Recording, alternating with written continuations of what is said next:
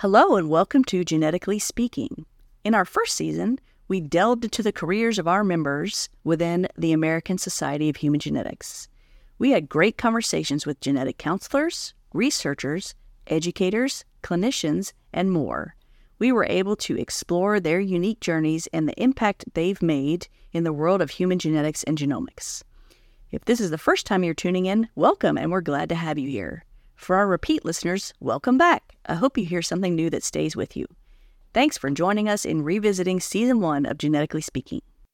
Welcome to the ASHG podcast and audio stories. My name is Dr. Chris Gunter. I'm your host, and today we're joined by Saumya Sisoudiya from Baylor College of Medicine. She is a trainee in the lab of Dr. Sharon Plan, who is wonderful. We were discussing about how wonderful she is. So, Saumya, thank you so much for joining us today. I understand you're here in the ASHG offices because you're here for the Career Development Committee meetings. So can you start off just by telling me a little about you and what you do and what your research is focusing on right now? Yeah, so thank you so much for having me. It's very exciting to be interviewed by you. I am currently a fifth-year PhD student in the Genetics and Genomics program at Baylor College of Medicine. And I'm in the lab of Dr. Sharon Plan, as you just mentioned. And we are a pediatric cancer genomics lab. And so my project specifically focuses on kids who are born with specific birth defects, and they're known to be at a high risk for developing specific childhood cancers. So my project is all about understanding the genetic basis of this association. So the first part of my project was, doing analysis of the whole genome sequencing data of these patients and their families. And then the second part is functionally characterizing these variants and their role in childhood cancer. That's so interesting. Yeah. And are you actually able to see the families and work with them, or are you mostly working in the lab? Just in the lab, yeah. It's hard. Sometimes you want to see the families. I know. I remember that from being a graduate student. I wanted to go in and see the families. But, there's a reason they don't just let anybody walking off the street. Yeah, so that's how it goes.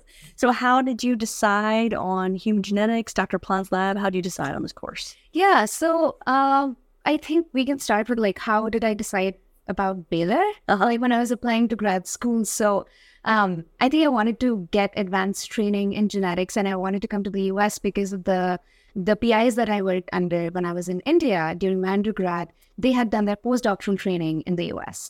And I was just very impressed by the breadth of knowledge that they had. And I was like, well, I want to get to that position. Because India is a great place to learn genetics, right? It's really human genetics too.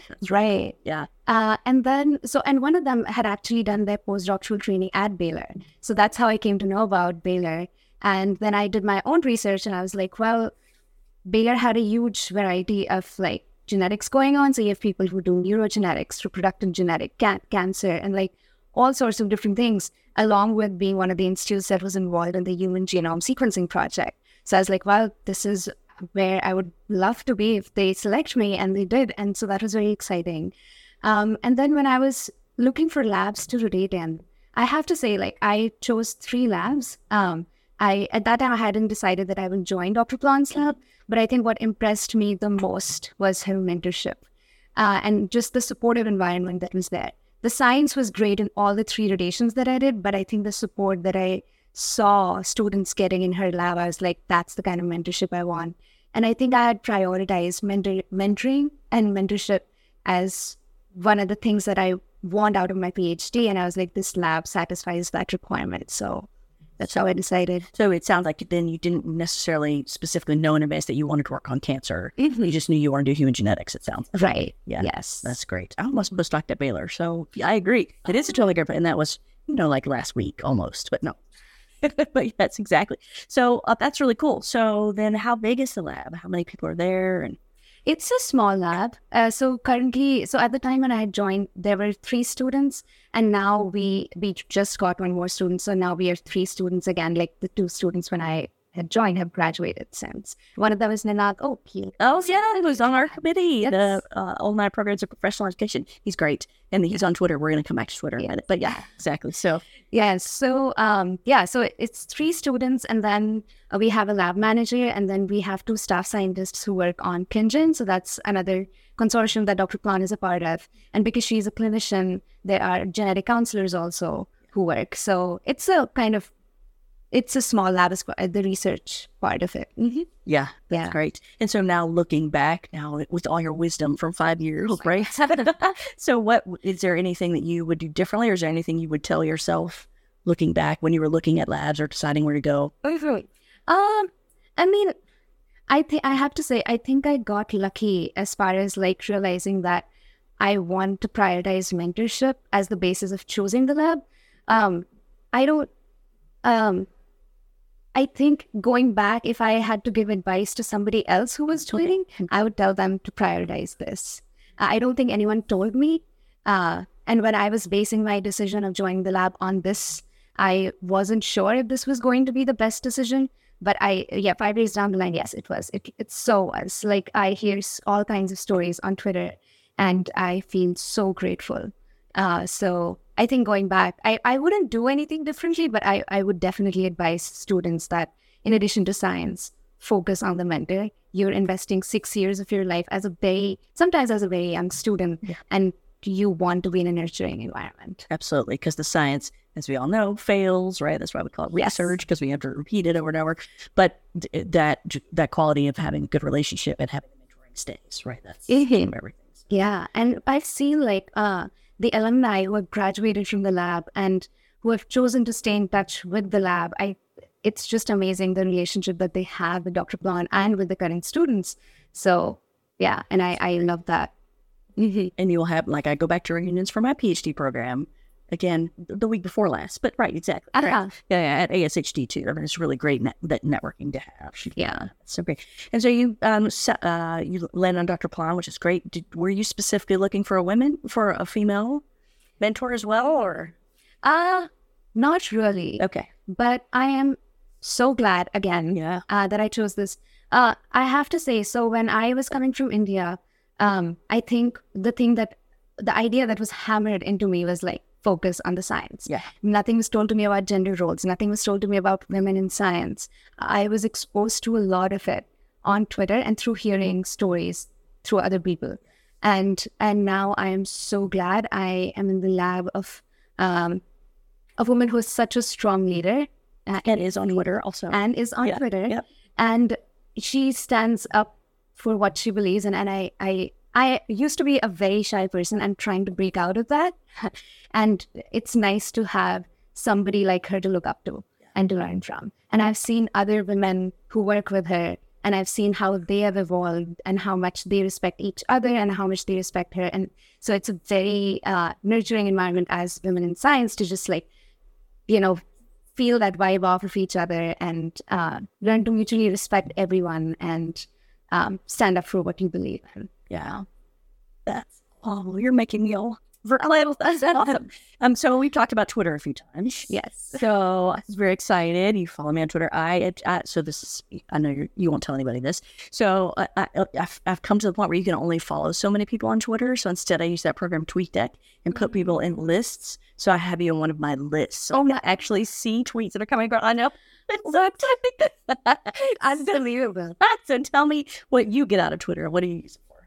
Oh, okay. So initially when I had joined Twitter, it was because of how much, because it got mentioned in lab meetings a couple of times, because Nanad, we used to be is still on Twitter, and Dr. Plan is on Twitter. And he used to do these like sketch notes for all these talks that he was attending. He just did one for our webinar for you guys. It was amazing. I know, right? Yeah. And I'm like, I'm not that creative. So I'm like, okay, I will never be able to get that. But I was like, well, from being on Twitter, I was able to not develop a relationship with a lot of the people, but at least get to know them and get to see how they interact with people. So I can give you an example. So for example, I attended a workshop at Baylor, which was on career development. And in that, we were given an assignment to do a 10-minute informational interview with someone. And with someone in the field that we want to be in, or we want to be like them.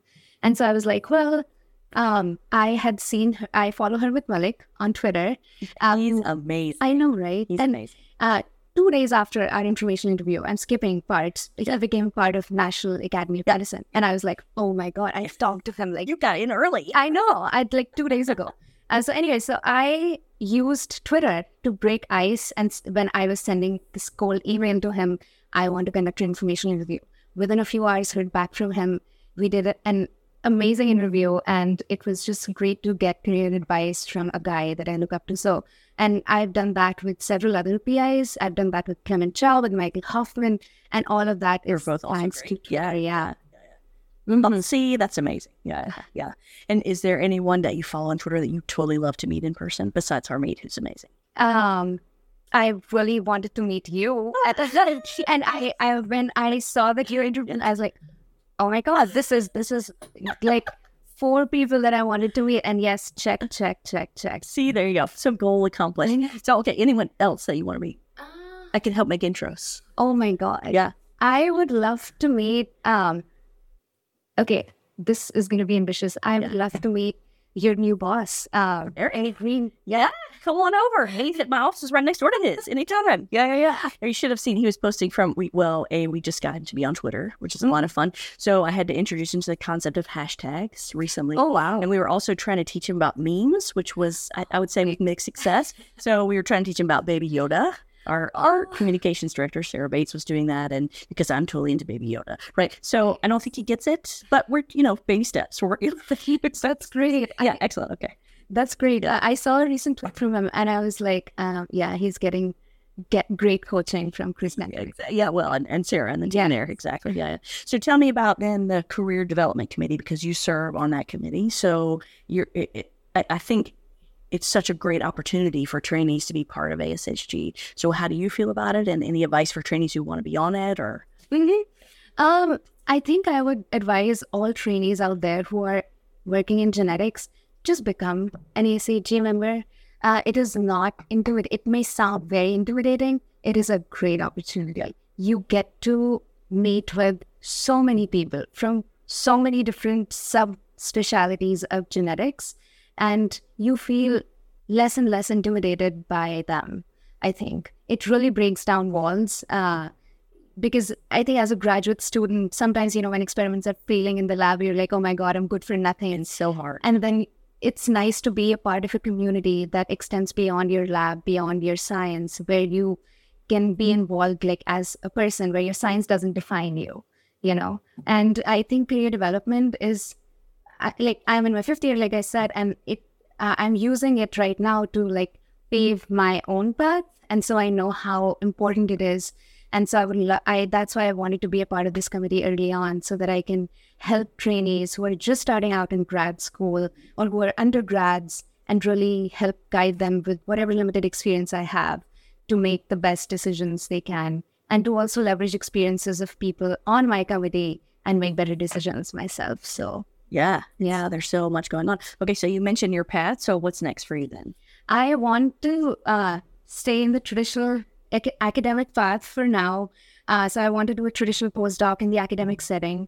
I'm still not sure in what topic. I still want to stay in genetics. Yeah. I'm not sure which, there's just so many exciting things going on in genetics right now. It's like every talk that I attend excites me. So I am finding it hard to focus. But I think as I get towards the end of my PhD, I think I'll have a clearer idea of which lab do I want to go to. So, yeah. And in my experience, being a postdoc really helped me focus. So I was a good graduate student because I think there's structure and there's an out. You can see the light in the tunnel and you have a goal. Just get out. That's your goal. But I actually was not a great postdoc. I had a hard time because I kind of floundered because I went into a postdoc even though I didn't think I wanted to be a traditional academic. And a year in a postdoc, I was like, yeah, I definitely don't want to be a traditional academic. What do I do now, right? So it is, if you know you want to set up a lab, postdocs are great. And even if you think you're going to stay in science, I'm really glad I did one. But I just want to say it is totally normal to, after a year in a postdoc, be like, this is not for me. Yeah. Then you really do learn all kind of different stuff. So, for example, in my graduate lab, we were taught that to run sequencing gels, which we did at the time. I know you don't know what that is, but no. We had to use 10x TBE, and we had to make our own stock, and that was the only buffer we could use, and gels would not work otherwise, and they would catch on fire, blah, blah, blah.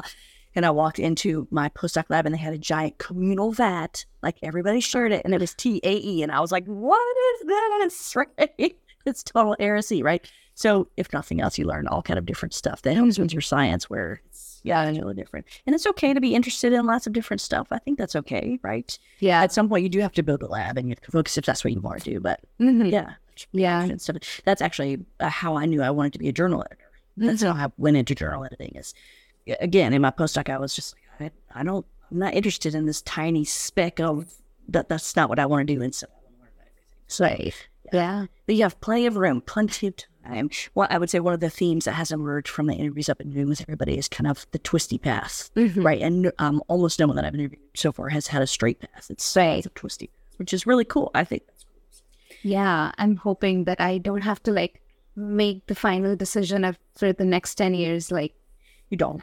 You know, like I think that's a trap that trainees get into. It's so hard because that's what it seems like you have to do. No, man, I never thought ever I would be in academia, like going back in academia. My last position was at Emory. I was like, I'm not going to be a PI, blah, blah, blah. I'm not moving back to Atlanta because that's where I'm from. Yeah, that's where I ended up, right? So, yeah, you just don't know. So, for me, it's worked out basically kind of 5 year increments. So, right. Yeah, and that's all good. It's good to know. Thank you. Okay, so I know you spend all your time in the lab because you're a graduate student. Yeah, that's what you do. But if you're ever not in the lab, do you have any hobbies or anything outside of work? That's funny you mentioned that. So I don't want it to sound like I don't have hobbies because I'm in grad school. Of course. My mother like tried so hard to get me to do stuff. So like she made me join like cooking classes back in India, like piano lessons, calligraphy. I don't know, all sorts of things. My younger sister picked all of it up, and she's this creative energy, and she's doing architecture now back home. But I was like, no, I just want to study. Like, I love science. I just want to do that. I love science. It's all good. But the cooking, I mean, in ways, cooking is like science, right? I hate cooking. Oh, I'm sorry. That's that I'm so confused. I'm like, why don't I like this? This should be like doing experiments, but I feel like I do enough of it in the lab that I'm like, you're not. So are you a baker then? Do you like baking? If there are like clear-cut instructions. Okay, so that's so that's in my postdoc lab. It was clear that there were two types of people. So the molecular biologists are chefs because they're like, whatever, I'll just throw a little of this in and I'll just throw a little of this in, it's fine, whatever. Whereas I was more like a cytogeneticist. I have to do things for 8 minutes exactly. And that's not 8:02. It's 8 minutes exactly. And then you have to turn it over this way and you have to do. So I'm a baker. Okay. Right? Because you have to do things for exactly. Mm-hmm. So see, you do like some kind of I love watching shows on Netflix. I'm not embarrassed to say that. The Great British Bake Off. Oh my God. See, exactly. When the next one comes out, we'll have a binge session on Twitter. Totally. Let's do it. This is great. So I'm going to wrap us up. Thank you very much. I've been your host, Dr. Chris Gunner, and I've been joined by Saumya Sisoudiya from Baylor. Thank you so much for being with us. Thank you so much for having me. Absolutely. Thanks so much for listening to this episode of Genetically Speaking. Join us again next week for another episode.